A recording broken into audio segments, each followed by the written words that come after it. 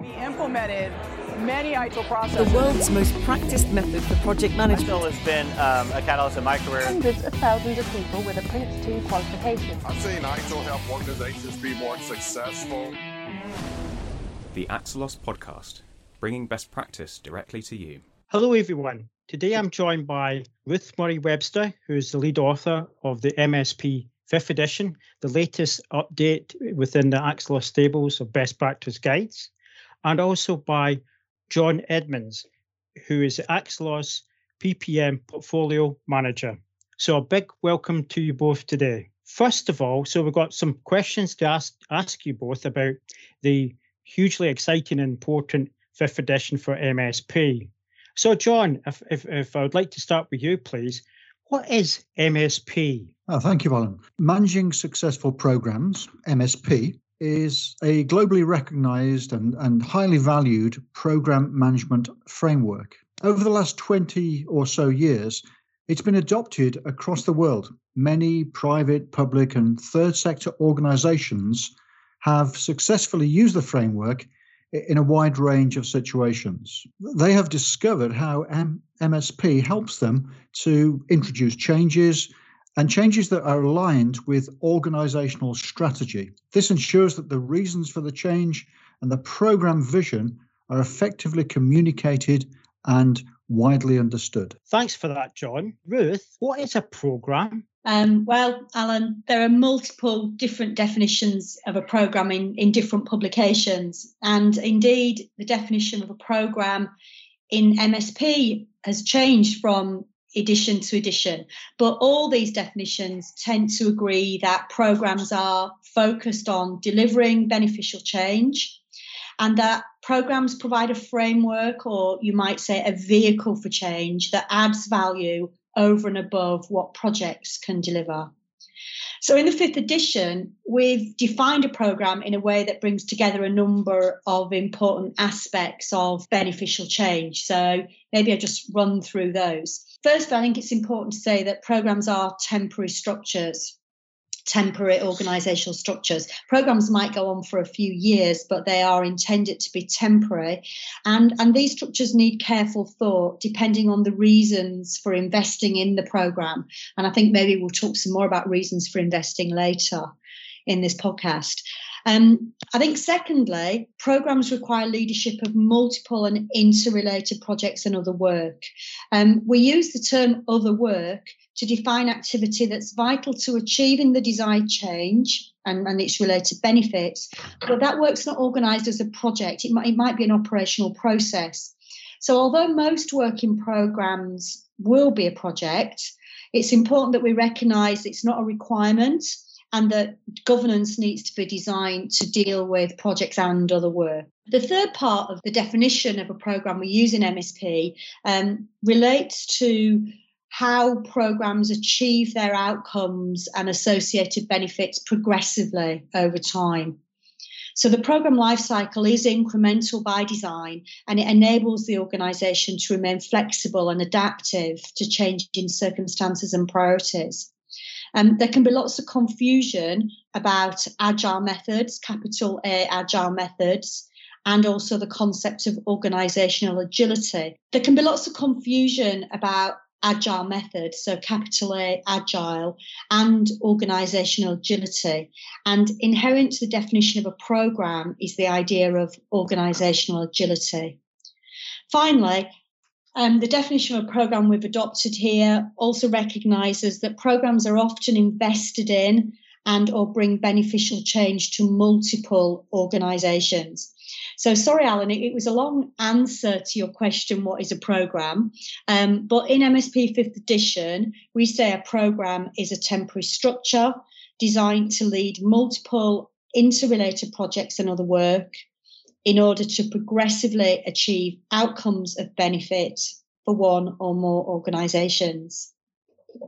Thank you for that, Ruth. That is very clear. Thank you very much. I have another question for you, Ruth. What are some of the common challenges that programmes face? I think that some of the common challenges are a feature of the involvement of multiple investing organisations, as we've just mentioned, or of socio-political complexity caused by large numbers of stakeholders with different ideas of what good looks like. These challenges, these people challenges, it can be argued that they're not exclusive to programmes. Large projects have these challenges too, that's correct. But such challenges are common in programme work.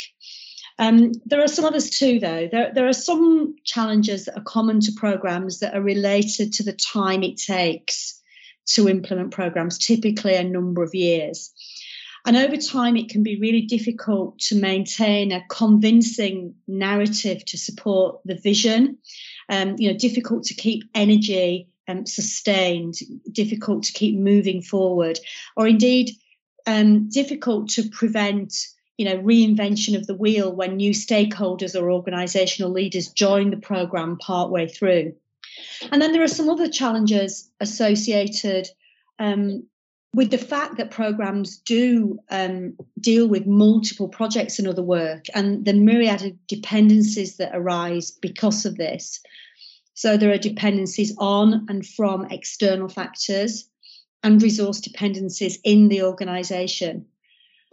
It's common for an organisation to believe it has the capacity and the ability to achieve the benefits from the programme, only to find that the vision becomes obscured by the structural complexity of the work. And then finally, things change. You'd expect them to, and programmes need to keep abreast of changes and adjust. So being able to focus on delivery of Plan A while keeping open to the need to adjust to Plan B is not simple. So the MSP approach is designed to address all of these challenges. Thank you, Ruth. That's an excellent answer. Thank you very much for that. John, why do organisations invest in programmes? Okay, Alan. Well, in fact, there are numerous reasons why that would be the case, why an organisation or several organisations decide to embark on a programme. And the scope of any particular programme will often include more than one single reason. An investment in the programme will be serving multiple organisational objectives. So in this edition, we've been very clear to not refer to different types of programme, but actually begin to address this idea of reasons. And so MSP 5th edition refers to 4 common or typical reasons for running a programme. The 4 are innovation and growth, such as responding to the opportunity to build or to exploit new capabilities, whether they're physical or knowledge-based. Organizational realignment is another reason, perhaps mergers or acquisitions or divestments, restructuring how we are deploying resources. Thirdly, effective delivery, perhaps a response to demands from customers or regulators or any other stakeholder group to improve their compliance or their performance. And the 4th reason we talk about is efficient delivery, sharing scarce resources perhaps, or needing to gain the best outcomes from the least cost. So through this new edition, these 4 typical reasons are illustrated by 4 scenarios.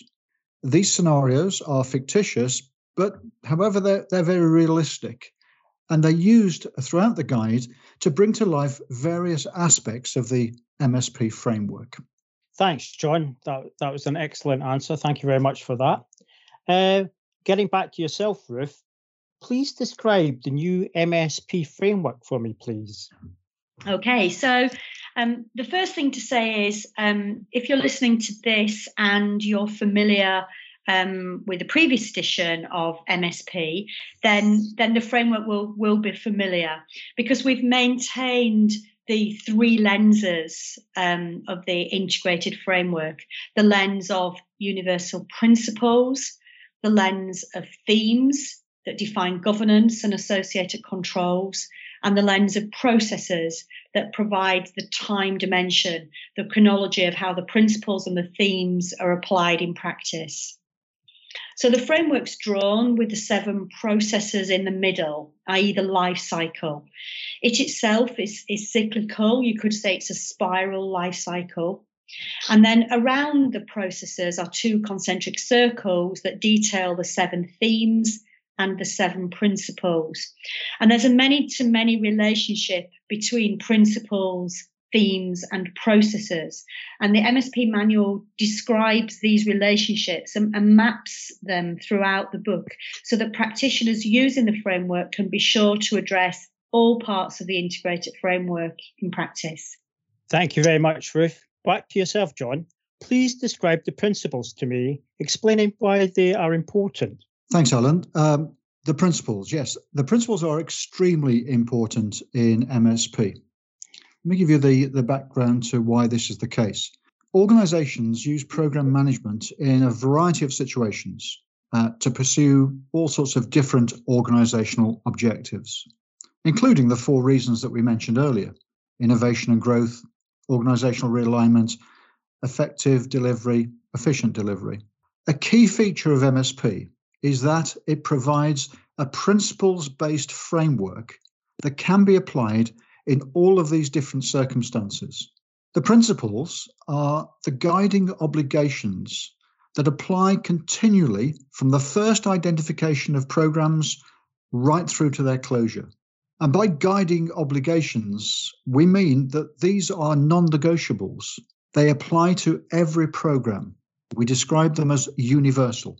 Now, the principles are built in to the whole program governance through the themes. The themes are there to actually put them into practice on a day-by-day basis, and they are enacted through the processes in the program lifecycle. Altogether, there are 7 principles, and together they underpin the entire MSP framework. These principles have been demonstrated by practical use, and they enable practitioners to reinforce the most critical factors for program success. Thank you, John, for that. Just one more question, John. How does MSP guide the work to define outcomes of benefit? Okay, well, first of all, it's probably a good idea to explain what is meant by the phrase outcomes of benefit. And let me begin to answer that by looking at the meaning of those 2 key words, outcome and benefit. In the world of program management, we define them in this way. An outcome is the result of a change, normally affecting real-world behavior and or circumstances, while a benefit is the measurable improvement resulting from an outcome. Now, it's benefits that drive programs. Without the promise of benefits, it wouldn't be rational to invest in a program. As a result, there needs to be a strong focus on benefits throughout a program to ensure that resources are used wisely and the appropriate outputs and capabilities from the projects and other work are created and delivered. However, without the right outcomes, we will not be in a position to realize benefits. And the right outcomes will not magically follow the delivery of new capabilities. We just cannot treat outcomes as an automatic step in our program sequence. So outcomes need to be carefully managed. And this will include, well, 3 things really: planning the changes that will be required for the new capability to be adopted, understanding what will be required for a successful transition from old to new ways of working, and thirdly, a focus on the embedding of the emerging outcomes to ensure there's no regression to those old ways of working. And so to ensure that there is a focus on the eventual realization of benefits, it makes sense that we first of all focus on the appropriate type of outcomes that we wish to see emerging. And these outcomes are not negative ones, nor even neutral ones. We are seeking good, positive outcomes that will ultimately lead to the realization of benefits that are driving the program. And this is where the phrase outcomes of benefit comes from. Thank you, John. Thanks very much for that answer. Getting back to yourself, Ruth, we mentioned it earlier. What is enterprise agility and how does MSP provide that for an organization? Thanks, Alan. Yes, when we were talking about the definition of a program within MSP, we say that programs enable enterprise agility. And we define enterprise agility as a condition of an organisation that is able to be flexible and responsive to drivers in its environment. Some might call this corporate agility or organisational agility, but it's a feature, a condition of that organisation. This is not to be confused with capital A agile ways of working used in projects. Enterprise agility is all about staying alert to emergent change and disruptive trends, and importantly, being able to adapt to these in a timely way. Programs are one way that an organisation implements its strategy, and as competitors, consumers, as regulation and technology, also societal expectations change, so an organisation needs to adapt strategy to stay competitive and relevant. And MSP provides for this through an incremental process and governance focused not only on looking back and managing performance, but also looking forward and anticipating trends and dealing with ambiguity, which is one of the 7 principles. Thanks for that, Ruth. Much appreciated. In what other ways does MSP embrace agility?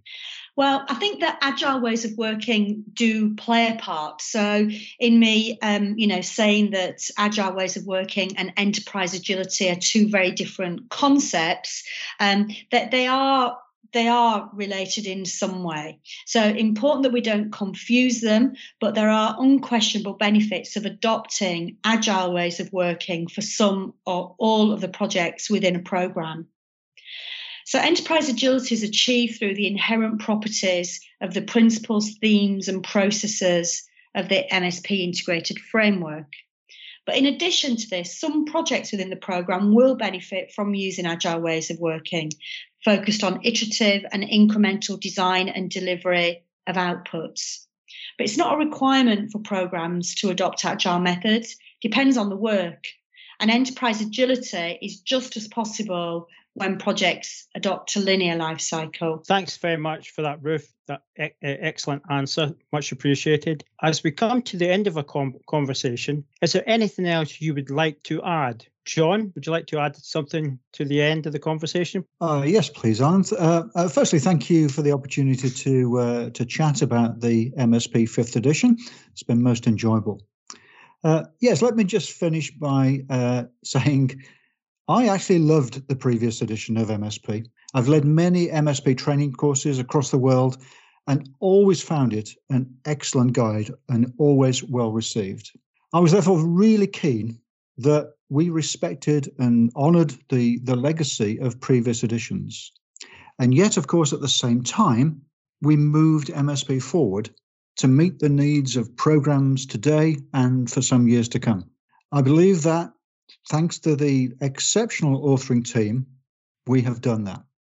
We have created a guidance that will prove extremely valuable to anyone involved in leading and working in a program or any major initiative, whatever you call it, mega project, major project, and so on. The concept and ideas in the 5th edition of MSP are really invaluable in a wide range of situations. I trust that you will find it extremely useful. Thanks for that, John. Thanks for summing up. Ruth, is there anything else you would like to add as well, please?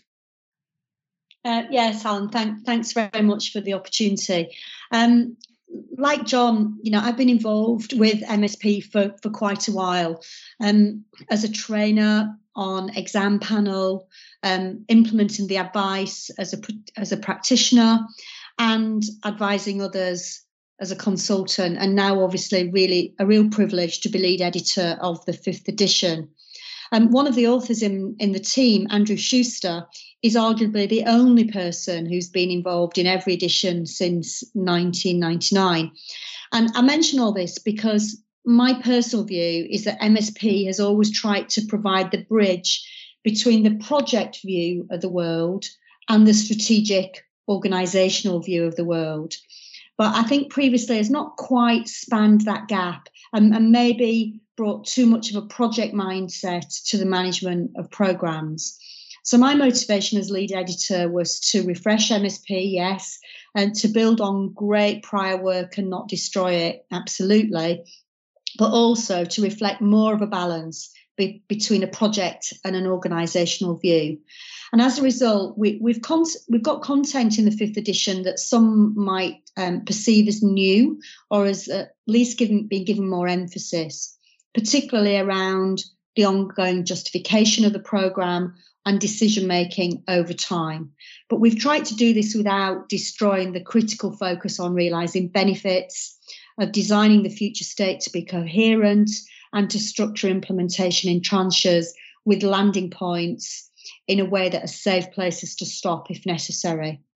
And all of that, of course, within a governance framework that is risk-based, providing assurance and driving continual improvement. And programmes have got many moving parts, and this is reflected in MSP 5th edition. But hopefully practitioners will find it clear and tailorable and valuable in their efforts to lead beneficial change. Thanks very much, Alan, for inviting me to be part of this podcast. And thank you, Ruth, and thank you, John.